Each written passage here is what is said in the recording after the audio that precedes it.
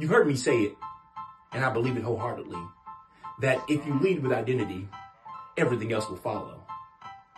But I've had the experience in my work of coming in contact with individuals who want what follows, but aren't willing to lead with identity.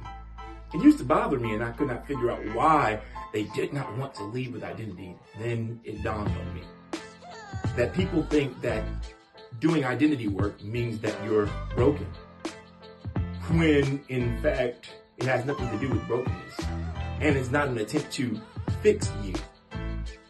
Identity work is about coming in alignment with who you are and not fixing, but honoring who you are and building a brand that is most authentic to who you are. So, if you're ready to lead with identity and become a supernormal superstar, visit yoursupernormal.com right now and let's do the work.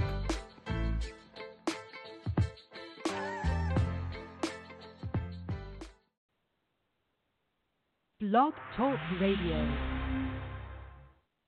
What's up, everybody? My name is Clifton Pettyjohn, and you are listening to Transformation Radio 2.0, where we embrace the uncomfortable conversations that are connected to our purpose. Transformation Radio 2.0.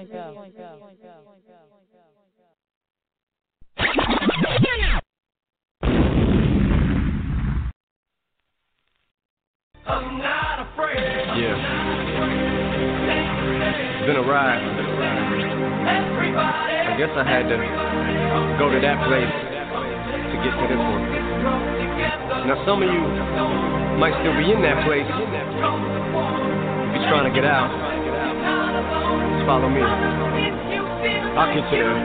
You can try and read my lyrics off of this paper before I lay them, but you won't take the sting out these words before I say them. Cause ain't no way I'ma let you stop me from causing mayhem. When I say I'ma do something, I do it. I don't give a damn what you think.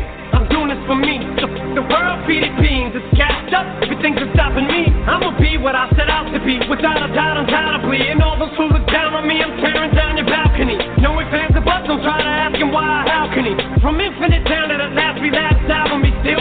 And whether he's on salary, paid hourly, until he bows out or he just bows out of him. Whichever comes first, for better or worse. He's married to the game, like a f*** you for Christmas. His gift is a curse. Forget the earth, it got the earth to pull it from the dirt and f*** the whole universe. I'm not afraid, I'm not afraid. Just take a stand, take a stand. Everybody, everybody, come take my hand, come take my hand. We'll walk this road together through the storm. Whatever weather, cold or warm, letting you know that you're not alone.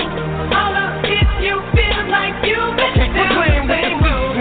And cut the crap. I shouldn't have to rhyme these words in the rhythm for you to know it's a rap. You said you was king, you lied through your teeth. For that, your feelings, instead of getting crowned, you're getting capped. Into the fans, I never let you down again, I'm back. I promise to never go back on that promise. In fact, let's be honest, at last we laughed. CD was aired, perhaps I ran them accents into the crowd. Relax, I ain't going back to that now. All I'm trying to say is get back, click, clack, blow. Cause I ain't playing around. It's a game called Circle and I don't know how. I'll wait you up, get back down. But I think I'm still trying to figure this crap out. Thought I had it mapped out, but I guess I didn't. This fucking black cloud still follows me around, but it's time to exercise these demons, these motherfuckers that doing jumping jacks now. I'm not afraid, I'm not afraid. Just take a stand, take a stand. Everybody, everybody, come take my hand, come take my hand. We'll walk this road together through the storm. Whatever weather, cold or warm, letting you know that you're not alone. Holla if you feel like you've been down the same road. And I just can't keep living this way. So starting today, I'm breaking out of this cage. I'm standing up, I'ma face my demons. I'm manning up, I'ma hold my ground. I've had enough, now I'm so fed up. Time to put my life back together right now.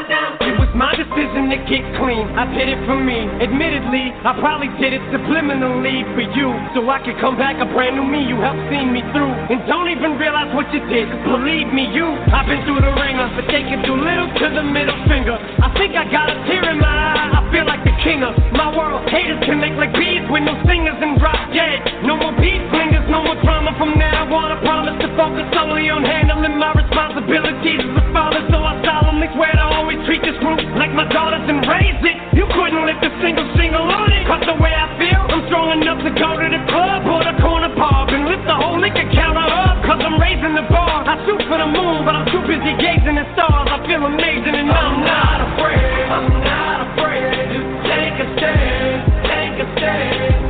Everybody, come take my hand. Come take my hand. We'll walk this road together through the storm. Whatever weather, cold or warm.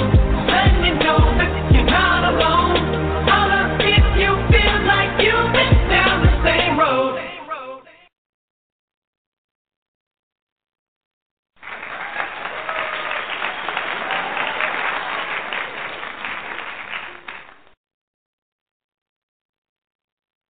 What's up, everybody? Welcome to Transformation Radio 2.0. That's right, Transformation Radio 2.0. It is Sunday night. We are on a special night. Usually we're on Monday nights, but those who have been following the show, you understand that the month of December is very important to me because it's my birthday. So as celebrating my birthday, I wanted to share the stories of diverse individuals throughout the entire month. So we're kicking it off on tonight, all right? Listen, I want to thank you for tuning in on tonight. As I said, you're listening to Transformation Radio 2.0, where we embrace the uncomfortable conversations that are connected to our purpose, all right? Now listen, I'm going to open up the phone lines throughout the show. Y'all know what my rule is as it relates to the phone lines. I open them up. However, each caller is limited to 1 minute. And the reason why we limit the callers to 1 minute is because we want to be respectful of our guests. We want to give them enough time to share their story, as well as give other callers enough time to call in. So, yes, I will hang up on you. Don't take it personal. Just understand that I want to make sure that we're giving our guests enough time, all right? Another thing about those who call in, you guys know how important it is to me that we are all respectful of each other and each other's opinions. No, we are not going to agree on everything. You're not going to agree on everything that I say. You're not going to agree on everything that my guests say. However, we have to learn how to disagree respectfully. And when we learn to disagree respectfully, we listen from a place where we can grow, and then we can create a world that's better for us and the generations that are to come, all right? So the call-in number is 516-387-1756. Again, 516-387-1756. Now, guys, I always say this, so you're probably like, you always say you're excited about the show. I'm really excited about the show tonight. This young man has an amazing story that I believe that we all need to hear. And I believe that if we'll listen to his story, then we can even grow, within ourselves, And one of the things that I encourage everybody to do is to embrace your story. Embrace your story. Sometimes we get so caught up in, I want to discover my purpose. Yet we're running from some of those things that we label as embarrassing, that are connected to our stories. But many times it's those things that we feel are embarrassing, or those things that, kind of put us at what we felt was a disadvantage that actually opened us up to purpose. So that's my encouragement to you. Embrace your story. Understand that there are people that need to hear your story, and more importantly, you need to share your story. So now, without further ado, I want everybody to help me welcome to the show Mr. Darius Lavale. Hello, everyone. Darius, welcome to the show. Thank you for having me on the show. Definitely. We're excited about this conversation. Now, here's how we're going to start the conversation, okay? We're going to play a little game of word association. I have 8 words. I'm going to say those words. I want you either to say the first word that comes to mind when you hear that word, or what that word has meant to you in your personal life. Okay. Okay? All right. Life. a gift. Abandonment. An ongoing issue that I have presently. I get it. Love. What actually represents me. I am love. Oh, I like that. Okay. Let's go back real quick because I was trying to get through the game, but I like what you said about life. Now, have you always had that mindset as it related to life, that life was a gift, or is that something that, that grew and developed as you were growing and developing yourself? To be honest with you, I didn't start seeing life as a gift until now, within this past year, to be honest. Life before a year ago was a curse to me, something that I didn't want to be a part of, something that I didn't want to live, something that I was angry about. Why would the higher power put me somewhere surrounded by mean people, horrible people in a world where there's so much hate, and somewhere where I never fit? But I didn't understand or didn't get the gift part about life until now. And I think that's only because I'm starting to step into my season of greatness, and I'm starting to own it. So I'm walking. Not only do I have faith, but I'm walking by faith now. And when I started to do that, I started to see the gift of life, and I started to be appreciative and grateful for it. Awesome. That makes a lot of sense. I like that. Okay, now transformation. Transformation would have to, for me, I guess that would be my life's journey. Life's journey, transformation. Yeah. Yeah, I think as you were talking and you were sharing about, how this year you finally, begin to embrace it as a gift, it was funny to me because the next word was transformation, because it was like, oh, yeah, it's almost as if it was a transformation for him to see life as a gift within this year. Okay. Yeah, definitely. Mental health. Oh, no, I'm sorry. What'd you say? No, go ahead. You're good. Okay. Mental health. Mental health. A current issue that I currently deal with. Okay. All right. Tenacity.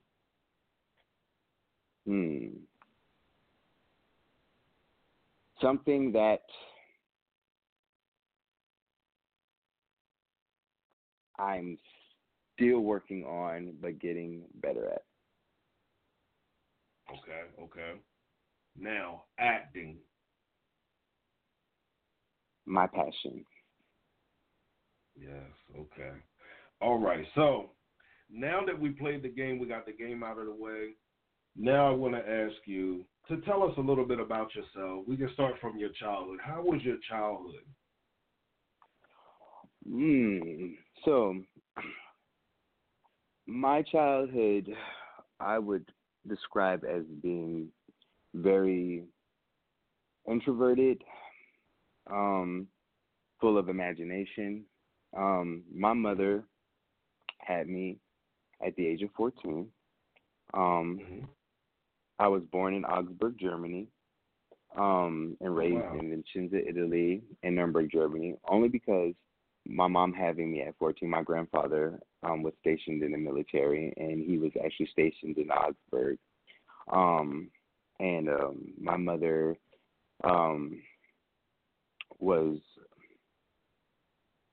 my mother was raped, or my biological father, forced himself on my mom. Okay. And I was brought into this world. my grandparents kind of wanted her to get an abortion, of course, because she was young, and they didn't think that motherhood was something she was ready for. Plus, under the circumstances of how I was conceived, they just thought that would have been a better decision for her and for me. So I grew up with my mother and my uncles and aunts, something similar almost as if they were my brothers and sisters. My uncle that is closest to me is 5 years older than me. Then there's an uncle 7 years older, and then there's my mom, and then there's my two aunts, then my grandparents. So I was the only child that was in my age group. So I didn't have other kids to play with. So I played by myself. And I was very imaginative, and even now I'm a person of imagination. I have a great imagination. I'm very youthful, and I think that is because I grew up always using my imagination, being very creative. I used to read a lot, draw a lot,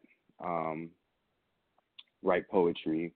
I stayed to myself, and within all of that, there was a sense of loneliness. And then for my mom at the age of 18, she met my stepdad, and they married. And this was more so the first time that I was being introduced to a father figure. Mind you, I did grow up with my grandfather being, a grandfather, but there's a little difference when looking at, in my opinion, looking at my grandfather, a grandfather title and a dad. And my stepdad, I'm not going to say he was a bad man. He's not a bad man. But I do feel he treated me differently, especially when my brother and my sister came along. I started noticing there was a difference in treatment. I felt as if I was treated as a stepchild. Whether or not my mother saw that or not, it affected me in a way that I started comparing myself. And I think that's when comparing myself to others and other people's lives started for me. So I started comparing myself to my brother and my sister. And that's where the inadequate feelings of emptiness, loneliness, and abandonment started for me. And as we got older and we stayed overseas, now living overseas is a total different experience from living here in the United States. They're a little bit more liberal there. They're a little bit more free. They're a little bit more open. You can be who you are without so much judgment. So at the age of 12, my mother and my stepfather divorced. And for me, that was like a sign of relief. Because I didn't feel as if he was the best thing for me. And when they divorced, we moved back here to the States, to Georgia, to where my grandmother, my mom's mom, and my grandfather lived. And I ended up going, because my grandmother lived in an all-black area. So I ended up going to an all-black middle school and an all-black high school. And it was a culture shock. So coming from overseas where most of my friends were white, or they were other light-skinned mixed children like myself, coming here and being surrounded by other African Americans, seeing the behavior, it was a culture shock because I had never been around a group of people that were so loud and so judgmental and angry and I'm gonna be honest with you. I think a lot of us are conditioned at a young age to start focusing on negative things, more so than positive things. So all I could see was all the negative behavior, and that's when the bullying started. That's when the mistreatment started. I started being called white boy because of the way that I talked, the way that I dressed. My mom always kept me dressed very preppy, slacks, penny loafers, dress shirts. Of course, the other kids didn't dress like that. The boys started calling me Mutt, you mixed breed, because I was lighter skinned and I had curly red hair. And it went from that to faggot to sissy. And these were terms that I wasn't really familiar with, only because at that age I wasn't sexual. I don't even think I had ever encountered anybody that was gay or that was considered a faggot or a sissy. So all I knew that I was being called these things, and it was negative, and it wasn't a good thing. And so I started growing up not only feeling like being lighter skinned wasn't a good thing, but also apparently the way that I talked wasn't a good thing, the way that I dressed wasn't a good thing, the way that I walked wasn't a good thing. And I completely shut down. And I was already an introverted child, so all that did was isolate me more. And on top of that, unknowing by my parents, we didn't know that I was bipolar. So my bipolar started at a younger age, and to be honest with you, it's hard to diagnose mental health issues like bipolar, schizophrenia, other mental things, issues with children, because it's harder for a child to articulate that they're depressed and this is why I'm depressed. So a lot of times most people don't get diagnosed with those things until they reach, teenage years, like their late teens. So until I was 19, I was a very depressed child. On top of that, I had got sexualized too early. So for me, I started watching porn at the age of 3, and it was because I think my grandfather watched porn, and I think one day I got up by myself like 3:00 in the morning or something, and I pushed play on the VCR, because that's when VHS was popping. And and me again being the only kid in the household, I started watching this stuff on TV, and I was very curious about it. And I had a little pattern of waking up at night by myself, pushing play on the VCR, and watching porn.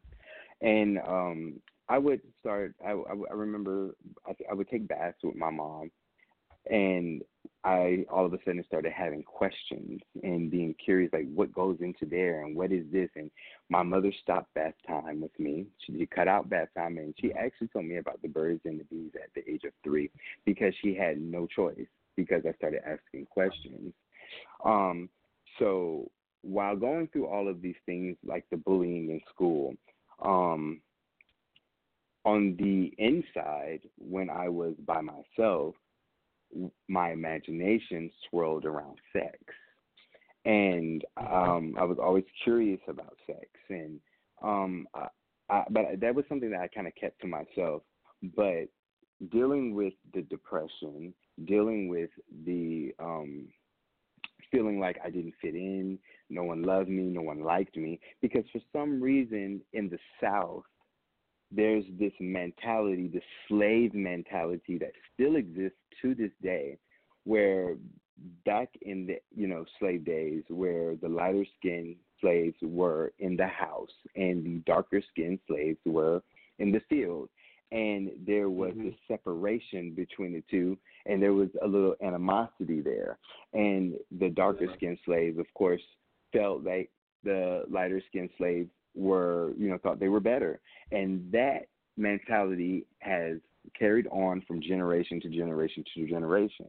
And the reason that I say that it is more prevalent in the South is because when I've lived up north or when I've gone to the West Coast, I don't get treated like being light skinned is not a you don't stick out. Like in New York, you have Dominicans, you have Puerto Ricans, you have other mixed people. It's a melting pot.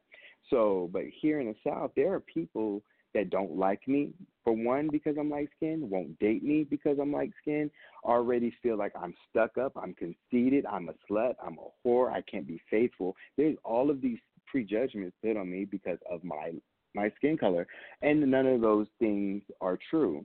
So as a kid, to come from overseas where I was accepted for being who I was, whether it was because I dressed the way I dressed, I looked the way I looked, I was never teased and bullied about that. But to come here to the States and all the black kids, all the black boys, even the black girls attacked me because of that reason. So the bullying got so bad from 5th grade to 6th grade to 7th grade to the point where, you know, I tried to escape it by trying to hurt myself and by trying to want to kill myself. And it was, 6th grade, 7th grade, 8th grade, I tried, suicide attempt. And I remember the last time in school that I did try, it had to be my junior year of high school because the bullying was so bad. The boys were pulling down my pants in front of everybody in class. They were slapping my head. Every day it was almost like I was so fearful to go to school. I didn't want to go to school. I hated school. And the only way that I could get away from that was to lock myself in a room, and I would cry almost every day. And to be honest with you, I don't even know how I even graduated high school. There were times I just wanted to drop out and just run away. But my mother kept a very, very tight leash on me when it came to school.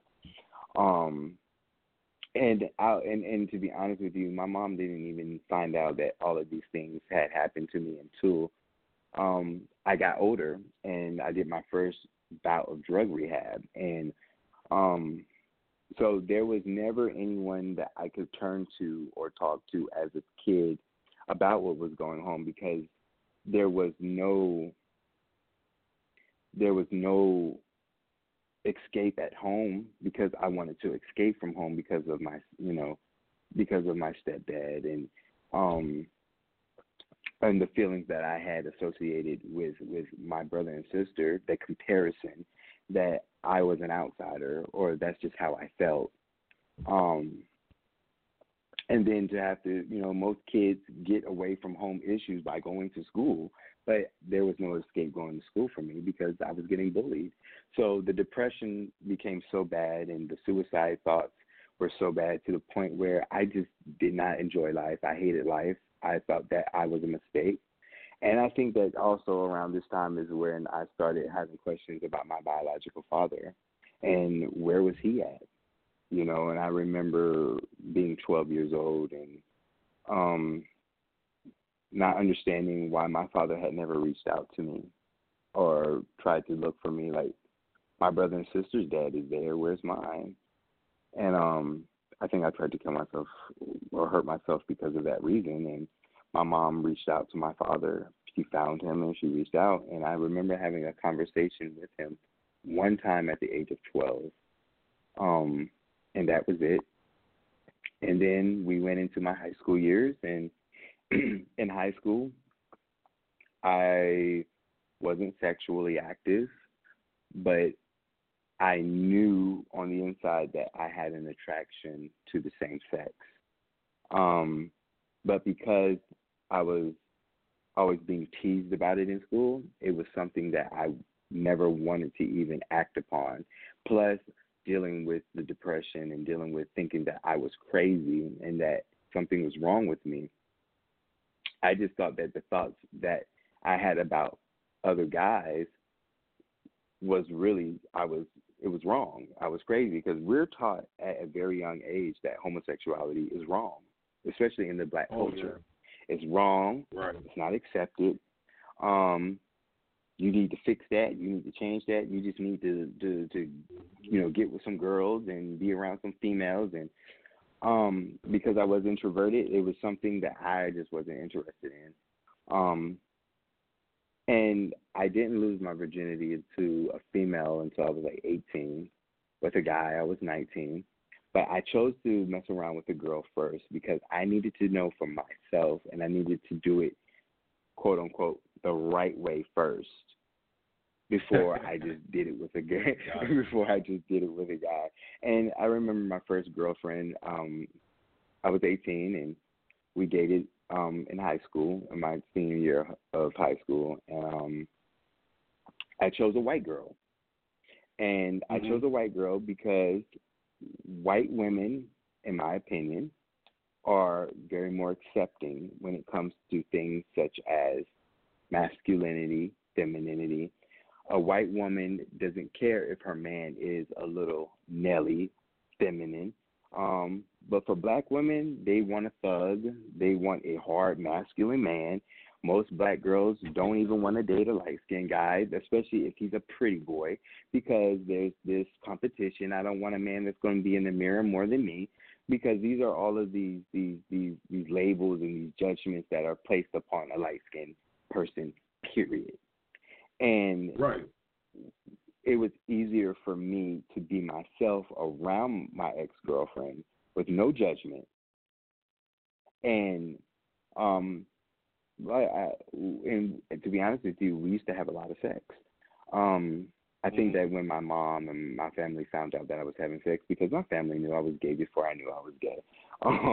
So for me to come home and like, oh, I have a girlfriend, and I've lost my virginity. I think it was like they were really shocked for one, and I remember my grandparents even letting me have sex in the house with her.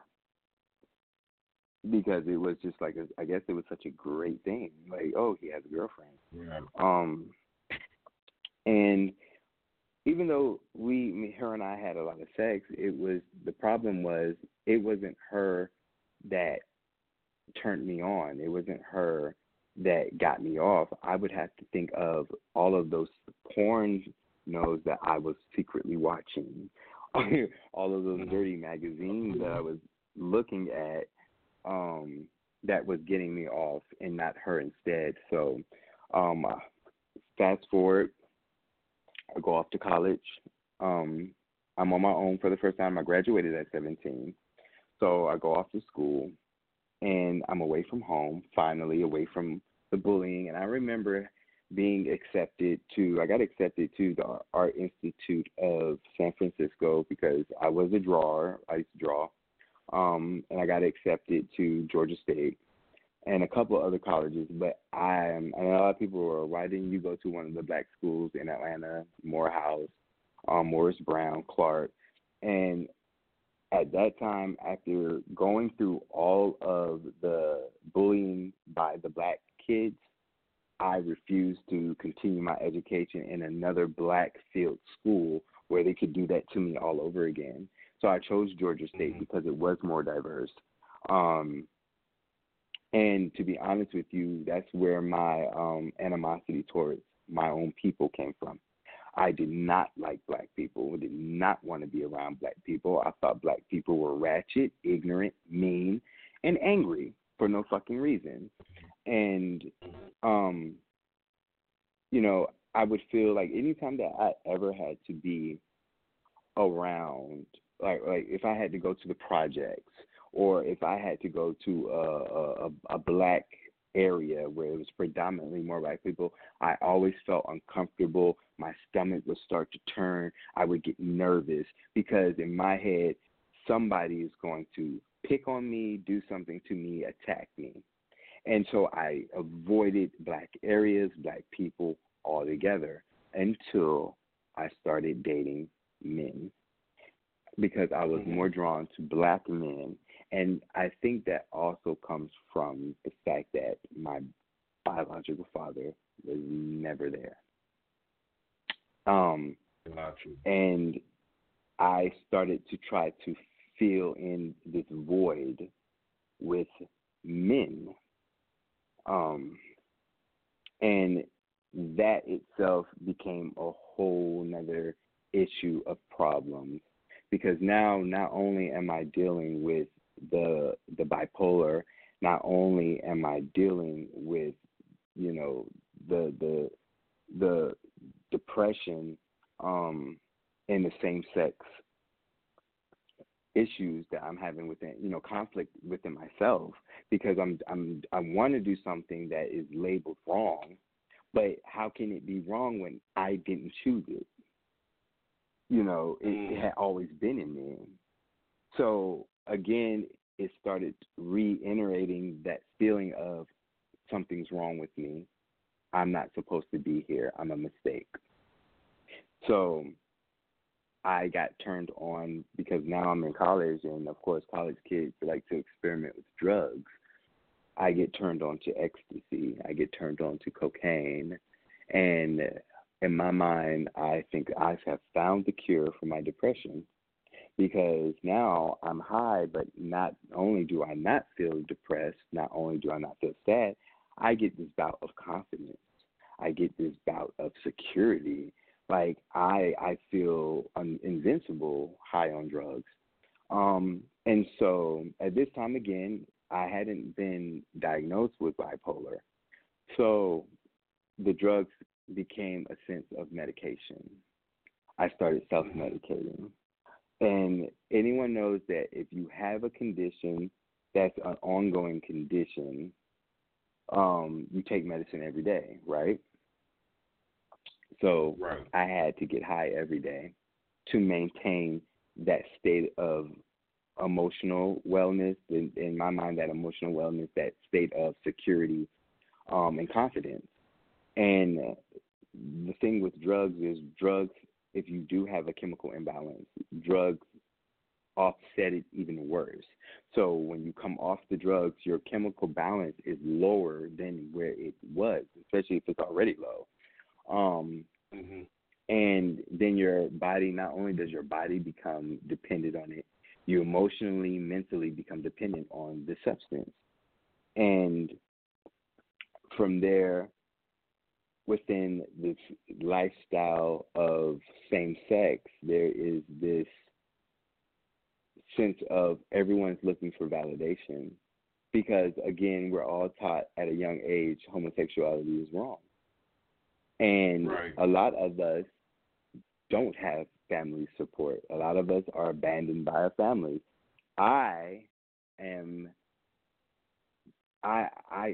I'm fortunate. I'm very fortunate. My family accepted me, has always accepted me for who I was. So my first sexual experience with a man at the age of 19, after I did that, I came home and told my mom about it. And I go, Mom, you know what? I'm gay. And, I was never treated any different. But again, I'm fortunate, and I know that a lot of other gay men and gay women out there didn't have that same luxury of their family supporting them. So this is a community of hurt people who, for one, think that it's wrong to be who they are, for two, have no support, and for three, are lonely and looking for validation. So you have a bunch of hurt people hurting people. You have a bunch of hurt people turning to drugs to deal with the validation and the emptiness, and dealing with and turning to sex. So we're using all of these things to validate ourselves.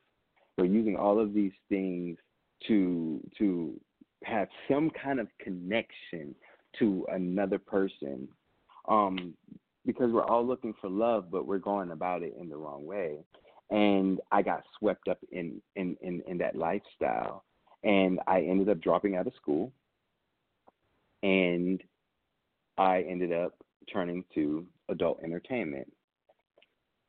And that, in my mind, so with acting, I've always had the acting bug. I dance, I draw, I sing a little bit, I can rap a little bit. I'm very multi-talented. I write poetry. I do a lot of things. But when I was approached with the opportunity to do porn, mind you, I was a very insecure guy, very insecure, thought that I was very unattractive. Again, I didn't think it was a good thing to be light-skinned. Again, I'm in the South, in Atlanta, so, there were always these judgments based upon me. So I thought that if I did porn, that everybody would love me. and that it would, like the drugs, it would be the cure. It would bring attention to me. I was looking for that validation. So with me already having a natural talent for acting, porn was easy. Once I saw that I was good at it, those insecurities fell because I was able to create a character that was sexy, that people wanted to sleep with, that people wanted to know. And I created KIDD. And KIDD was everything that Darius wasn't. KIDD was confident. KIDD was attractive. KIDD was talented. And then there became this sense of not only do I not have to have free sex with someone, meaning when we are giving ourselves to another person sexually, 9 out of 10 times, the only thing on the table are our emotions, are our feelings. We're vulnerable. And the experience that I was having from the vulnerability of giving myself to someone that I was attracted to and that I really, really liked and that I saw myself dating and possibly, could see myself marrying and having kids. See, I saw all of that for myself at one point. But the only thing I kept getting were guys sleeping with me and then dogging me out and leaving me alone, not returning my phone calls, or if they did return my phone calls, it was because they wanted to have sex with me again. And I got tired of getting my heart broke. Mind you, I'm dealing with depression. Mind you, I'm already dealing with validation issues and abandonment issues. So because of all of these things, when I figured out that I could have sex and I could get paid for it, I would choose to have sex with the ugliest, unattractive, fattest, oldest person and get my bills paid instead of having free sex with this attractive man and getting my heart broke. Pros and cons. Let's outweigh it. And I chose escorting and porn for 2000, Alex. And and it was a way that I protected my heart. It was a way that it actually gave me power. And within that industry, you have a lot of predators. A lot of these companies a lot of these people running these companies are, taking advantage of these young models, and it's a business. It's all about money. But when you're dealing with giving your body, giving your spirit, your soul to another person that you don't know, you're soul tying. There's a lot of things going on there, that we don't even realize. All we know is that, we're being thrown some money and, of course, you don't own any of those royalties. You sign away all of those rights to those movies. Those companies own all of that money. And, for an 18-year-old, for a 19-year-old, for a 22-year-old, 21-year-old, $300 is a lot of money. Right. And, of course, you're going to take that, and they're going to sell it. They're going to pitch it to you in a way that it just sounds like everything. Oh, you're going to be a star. Let me tell you something. The only thing that you get out of pornography and being an adult entertainer, especially if you're black, is popularity, is a following. How many millionaire porn stars do you see? How many billionaire porn stars do you see? True. It's almost like you become Beyonce in popularity, but you're broke as hell. And so the only way to kind of make up for that income is escorting, because now that you've built a following for yourself, now that you've got so many people desiring you, they're willing to pay any dollar amount now to have you. And so now you become enslaved in a world doing things that you typically normally wouldn't do with people you typically normally wouldn't do it with for $1. Now, can I ask you a question right here? Yes, sir. Okay, I want to ask a question. I'm enjoying this. That's why I'm not saying much. I just want him to get his story out. My question is, as you were talking about the industry and everything and talking about how you sell away your rights, is that why now we see such a rise in like the OnlyFans, and is that the stars just taking back their power basically because now they you set up an OnlyFans and boom. Well, for one, the adult entertainment industry took a big hit, just like the music industry did. When people started downloading music for free, artists and record labels lost a lot of money. And now the only way for artists to make up their money is now they have to tour. Now you have to do appearances. It's the same thing with porn. When people stopped buying DVDs, because nobody buys DVDs no more. Because now you can watch the shit for free, on the internet. And even with OnlyFans, a lot of people are stopping buying the OnlyFans subscriptions, because if you go on Pornhub and these other porn sites, you can watch the same people that you're doing these subscriptions, because people are leaking their videos. So when the porn industry started losing money, that's when the actors started losing money as well, because now they're not going to pay as much as they were paying back in the day.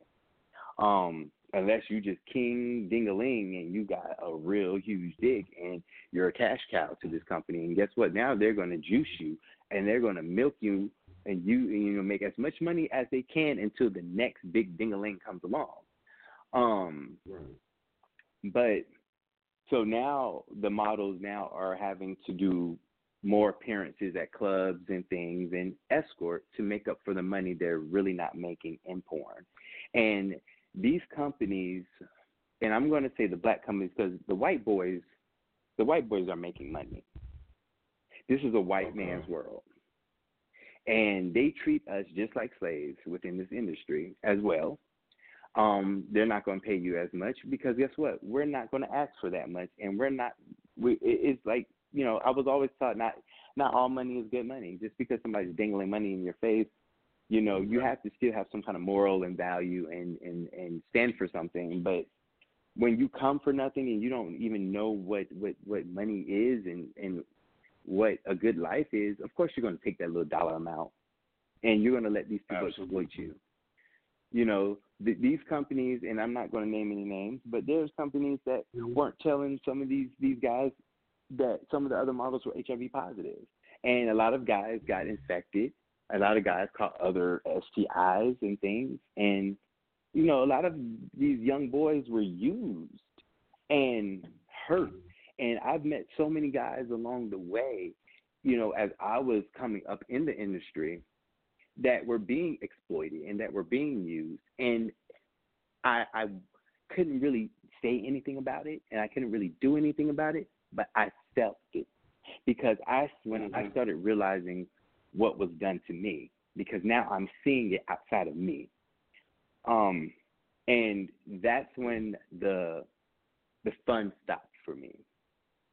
When I started realizing I was being used and I was a pawn, and what was even more hurtful was the way that my fellow peers treated me. The same people that watched me had everything under the sun to say about me, but you're just as guilty because you're watching it. Can we stop right there for a minute? Because I think that really cracks me up. Like, that you can be judgmental about something that you secretly enjoy. Like, I know there's a lot of people that are listening today because they know you as KIDD. They know you as the icon KIDD. but they'll never publicly admit that that's how they know you. They'll never publicly admit that, and like you said, they will more or less attack and throw all type of shade at you because of that. Right, for doing something that everyone does, sex. Right. And I think the worst thing about it all is I don't even do porn anymore. The last porn I did was almost 5 years ago. 4 or 5 years ago, somewhere in there. I stopped counting the years. But because I said I would not be one of those guys that said, oh, I'm going to retire and then go back into it. There are still guys that will not date me because I've done it. There are still guys that talk mad shit about me because I've done it in my past, as if a person can't change. Yes, I made a poor decision for the wrong reasons when I was younger, and I'm still paying for that decision to this day because it is still new, because it's ongoing. They're still playing it on the internet, and there are people who are still watching me for the first time as if I'm still doing it. And so they're thinking that I'm a person that's still actively doing it. So, but I can choose to focus on that negative stuff, but there are just as many people that hate me, and there are just as many people that love me. And there are people, I still get hit up by, young guys that, either are asking me advice about, they want to do porn, should they do it? Or I get guys that have hit me up, and I remember a couple guys have hit me up and said that I made them feel comfortable about being slim because, skinny guys always get talked about because we don't have the fattest asses and we don't have all the body and the muscles, which is one of the reasons why now I'm as big as I am, because I was so insecure about being skinny. I got tired of reading people telling me how I looked like I was a skeleton and I was a skinny bitch and I looked like I had AIDS and all kind of crazy shit. So what that forced me to do was get my ass in the gym and start working out because I got tired of being defined by something, by people. That's the major transformation that we. You're good. But I just wanted to interject real quick. That's the major transformation that we can see. Those that have been fans of you, like it's like, dang, yo, like that's KIDD, like that's what that's what I thought when I first saw you again. I was like, whoa, the transformation that's taking place. That's what honestly made me listen to some of your videos, and then I was like, oh snap, I need to get him on here so he can share his story. Go ahead. Yeah, and it was, believe me, it has not been, and I'll say anyone out there, to get bigger and get to my little, and look, I'm still considered small, and I hate when I hear that. I hate when people go, well, you're still small as hell, but, because I know how much hard work that I put into getting the size that I am, and but within all of that, it's the I just don't understand why we as people can't celebrate each other for our accomplishments. Why do we always have to look at negative things and tear another person down? Because you do not know the circumstances of a person's decisions and why they chose to do what they're doing. Just like with drugs, we are so quick to sit here and judge a person because they have an addiction. Do you realize that I don't think none of us wake up in the morning and say, you know what, today I'm going to turn into a crystal meth head. Today I'm going to just choose to just throw my whole life away and just get high. It's more intricate than that. It's more intricate than that. And if people can't have empathy and realize that we all have some addiction to something, whether it's shopping, whether it's sex, whether it's I know people who work out too much. Shit, they're addicted. I know people that be in the gym all day long, every damn day. That's not healthy. Too much of anything is not healthy. But instead of, and I always feel like this, if you care so much about the next person and their drug addiction that you got to go around and talk about them, why don't you go and help them get off of drugs? Why don't you go and you take them and educate them? And you know why they don't do that? Because they know nothing about it themselves. So if you know nothing about it yourself, why are you even speaking on it? And I also because I'm have gonna tell found you, that many times people will, I can talk about what your addiction is because that makes me not have to face what mine is. So I'm going to deflect and tear you down. And while I'm tearing you down, now I don't have to face the reality that I'm already torn down. Right. Or it makes me feel better about myself. It makes me deflect in you know, everything that's going on with me, and I just put it on the next person and make them the bad guy because I'm ashamed of what I'm going through or what I'm doing. But let me tell you how karma works. Let me tell you how the universe works. There's a guy that I used to be so madly attracted to. I liked him so much. And at this point in time, I was on crystal meth and I was using. And anytime he saw me and I was high, he would go the fuck off on me. And he would be really hard on me. I hate when you're on it. You look crazy. You act crazy. But in the same sense, he would still have sex with me. He would still have sex with me. He would still fuck me. This guy made me cry at least, I can count 3 times. He just made me just feel so bad about myself and about my addiction. And now that same person, now he's a crystal meth head now. And when I found out that he was doing the drug, I got so angry. And I got angry because I remember him making me feel like shit for doing the very same thing that he's doing now. But see, that's how the universe works. He would take you and knock you right off of that damn high horse that you're on and put you in the same position that you were sitting there judging the next person on. And now, and he's still on the drug, you know, and I lost all respect for him because he made me feel so low for something that he's now facing and he's now having to deal with himself. Now, and it's the same. That situation, I'm sorry, go ahead. The situation you just brought up, has that made you have a greater compassion, greater empathy for those who are addicted to whatever they're addicted to? Oh, yes, most definitely, because I know how difficult it is. I know how hard it is to keep getting back up after you've thought that you were done and you were never going to turn back to it. And all of a sudden you end up right back at that same place. And you're like, how the fuck did I get back here again? And then everybody judging you for it. And everybody making you feel bad for it. Like, if you just, all you got to do is just stop. Well, if it was that easy to just stop, there would be no drug addicts in the world. Correct. And obesity wouldn't be in the world. You know, poor eating habits wouldn't be in the world. You know, that's the reality of it. But I think that sometimes what happens is many times we want people to be sensitive to our situation, but we're not putting sensitivity out in another person's situation. And like you said, you create that energy, you're going to reap it. You create it, you're going to reap it.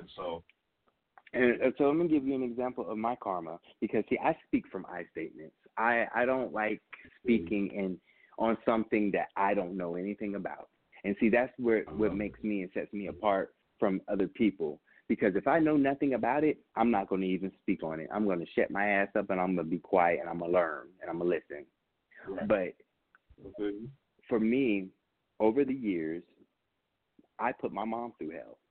I put my mom through hell with the drug usage, my mom not knowing what's going on, my mom worried about me, my mom not knowing if I'm going to kill myself, if somebody else is going to kill me, disappearing, not answering my phone, like all of these things, and letting her watch me kill myself slowly. And to her, I'm going to be honest, that wasn't fair. That was not fair of me to do that to my mom. And the only reason that now I'm starting to see the glass on the other side is because a very close friend of mine is killing himself right now with drugs, and he's had 2 heart attacks already. And he is still choosing to relapse and get high. And I'm having to watch it. And now I know how my mom felt. And that's my karma. That's my karma. And we as people have to do better. If you truly care about human life, if you truly care about your friends and your family and this world, we need to do better at helping, contributing, being empathetic.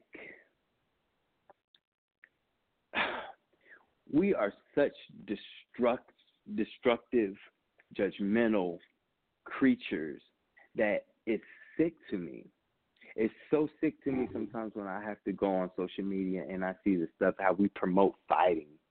We promote fighting. We'll sit there and like a picture of somebody with a massive heart on, or we'll like something because somebody's fine as hell, but let somebody have some clothes on and they're trying to promote their album, or let somebody be sitting there and trying to hold that thought real quick. We're ready to go off the air. I want you to hold it. We'll talk about it off the air, okay? Thank you for joining us on tonight. All right, so we're off the air. I'm going to let you keep going. Well, what I'm gonna let you finish that thought. Then I'm gonna ask you those 3 questions. And what I want to know is, are you willing to come back for a part 2? Because I want to talk about the acting and the transformation that you experienced and what it is that you're doing now. Because I know you just graduated with your associates, right? Right. You just earned your associate's degree. Well, so would you be willing? I finished that next week. Okay, I got you. I feel you. Next week. Okay. So would you be willing to come back on to do a part 2? Most definitely, because that hour went by really fast. I told you it was. And I didn't say much because I just wanted to give you an opportunity to get your story out, because I'm finding a lot of people are so judgmental of people, and they're missing opportunities that could really bless their life. Like you were talking about, how people still judge you off the fact that you were a porn star and you haven't even done that in 5 years, and they're not even realizing the gift that you could honestly be in their life. So that's why I wanted to give you the opportunity to come on. That's why I didn't interrupt you. I've interrupted you as little as possible, because I just wanted you to get your story out so that people could hear it. I'm most now definitely, what I want you to definitely do, want to do a part 2. Okay, cool. We can do that. What I'll do is, when we get off, I'll email you with a date that we have available and see what works for you. Okay, most definitely. Okay. So I want you to go ahead and finish how you were saying we got to do better. So I feel like, and I've always said this, if everyone stops pointing the finger at the person in front of them and turn that hand around and point it at themselves, the world will be so much of a better place. We cannot change the world from outside of ourselves. You start change from within. You lead by example. And it's those of us who have the hardest times and the most challenging times in life that the higher power wants to use as a testimony, as a vessel to change this world. And when you start realizing those individuals, when you start realizing who you are and that what you're going through, it is uncomfortable. Change is always uncomfortable, but it's for a greater purpose. And it's not that it's not supposed to hurt or it's not supposed to be uncomfortable. You just have to learn how to weather the storm. The storms are going to come, but it's how you weather them. It's what you do in the middle of the storm. It's about being still. It's about learning how to take what has happened and focus on the positive, because there's a positive and a negative in everything.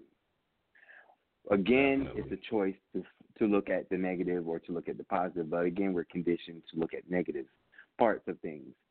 So I just had my heart stepped on a little bit this past week. I was interested in somebody, and like most dudes, he just stopped calling and stopped taking my text messages for no reason. And it's so easy to internalize that as I did something wrong, it's something wrong with me. But that's not the case. That's a personal issue. He was the one that stopped answering calls. He was the one that stopped texting. Right. That was his problem, not mine. I did the best that I could do in getting to know that person. But the positive that came out of that situation was I dodged a bullet. Apparently, this is not a great communicator. Apparently, this is a person that's afraid of getting to know someone. Apparently, this is someone who knows nothing about courtesy and decency and can't be not only honest with me, but honest with himself for whatever it was that was the problem. And that is what I'll take with me and move forward in my life. And then I will apply it to the next person that I come across, and I try to get to know. It's all about evolving. Right. And I hope that other people are out there listening, because you took it off of you. You could carry that as a great weight and try to figure out, well, what should I shouldn't have said this, or maybe I should have did this, or maybe I didn't call enough, or maybe I called too much, or maybe I should have sent a text earlier. Or, a lot of people out there struggling with that and trying to, conform or to become something different than who they are, not even realizing how you just explained it, how you dodged that bullet, because it's the things that you value in a relationship or in getting to know someone, and you now refuse to lower those standards because you're saying, hey, that's not what it is that he's looking for. Right. So that's great, and I it'll hope be everybody easier. heard that. And it becomes easier to spot those character defects in other people, where you don't even have to take yourself through a whole week of getting to know that person, whereas you can see it right when you meet them. And yes. And I tell everybody, do not for 1 minute think that I'm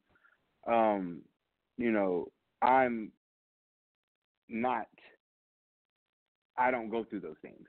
Don't ever think that, I just have it made, and they'll be like, oh, I bet you got a list of people you can just choose and go through. I go through rejection just like everybody else. The ones that I want 9 out of 10 times don't even want me, ain't even interested in me, but sometimes I had to learn to stop. Yeah, it'd be like that. But, at the end of the day, I had to stop searching for it. And, I had to stop being the chaser and let it chase me and find me. And within that time, until that person comes along, I developed the best person. See, we have to be that we're looking for, and people don't understand that. I have to be whatever that it is that I'm looking for. I have to be that. And until somebody can come along and outdo how I treat myself, then they're not the one. See, I have to treat myself like a king, right? So if I have to treat myself like a king, and I want somebody else to come in my life and treat me like a king, they're going to have to outdo me, because I should be doing the best that I can do for myself. And a lot of people that come along don't even compare to how I treat myself or how I would treat myself. You know what I'm saying? So I say that to all of those out there that are lonely, and stop settling. Stop settling for these people that don't add no substance to your life. If you have to second guess and sit there and think twice about if a person really likes you or not, that's the sign, and that right there. You shouldn't be having no second thoughts or have the second guess if somebody's into you or not. Because if a person really is, they will make sure that you know that up front, that you're important, that they care. You shouldn't have to sit there and wonder. And I think that's what we do a lot. A lot of times we miss those little signs and we make excuses for them. And, well, at least he tried. No, the trying is not in my vocabulary, and it shouldn't be in yours either. Well, there you have it, guys. That was great. That was great relationship advice and great advice about loving yourself. And I think that's one of the things we're going to talk about on the next show as well. I think we're going to go ahead and end it right now. Give people your contact information if they want to get up with, well, not your contact information, but give people your social media handle. Yeah, because I would end up having to change my number. Exactly. No, we're not doing it. We don't do that. But give people your social media handles because a lot of people that used to follow you may not know that what your name is now, or all of those things. So I give you the opportunity to give them that information. Okay, so you can reach me on Instagram at Darius Lavale. So that's spelled Darius, like Darius, but it's pronounced Darius. But that's Darius _Lavale, Lavale. That's Instagram. You can also request me. I'm very open to friendships on Facebook. And you can also look me up on Facebook as Darius Lavale. And right now, those are like the only two platforms that I'm using right now. Basically because I am learning how to keep as much privacy as possible. And social media can be very distracting and become overwhelming and drain you. So I'm only operating off of two. Two is enough for me right now. So, again, Instagram, Darius _Lavale. And on Facebook, it's Darius Lavale. All right, guys, there you have it. Darius, thank you again for joining us on tonight. And like I said, when I get off, I'm going to get you the information because I want to get you back as soon as possible to do part 2. Everybody that listened, thank you for listening to the show. I appreciate it. I can't express how much I appreciate it. I do want you to connect with me on social media. On all the platforms, you can find me under Clifton Pettyjohn.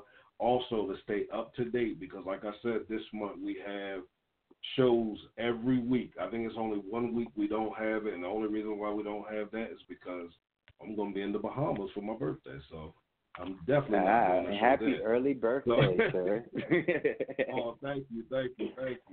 So we're going to be doing that this month, and I want you guys to I want you guys to know when the shows are going to be on. So visit www.cliftonpettyjohn.com, all right? Again, thank you all for joining us. And as I always say, create a great day, walk with purpose, and by all means, execute your vision. Peace. Peace. So I know you've heard me talk a lot about working with people in entertainment, and perhaps you don't necessarily work in entertainment. And if you do, you may not need a full overhaul at the moment. However, you may be facing a challenge or working on a project that you could use objective perspective or expertise on. This is why I offer consulting.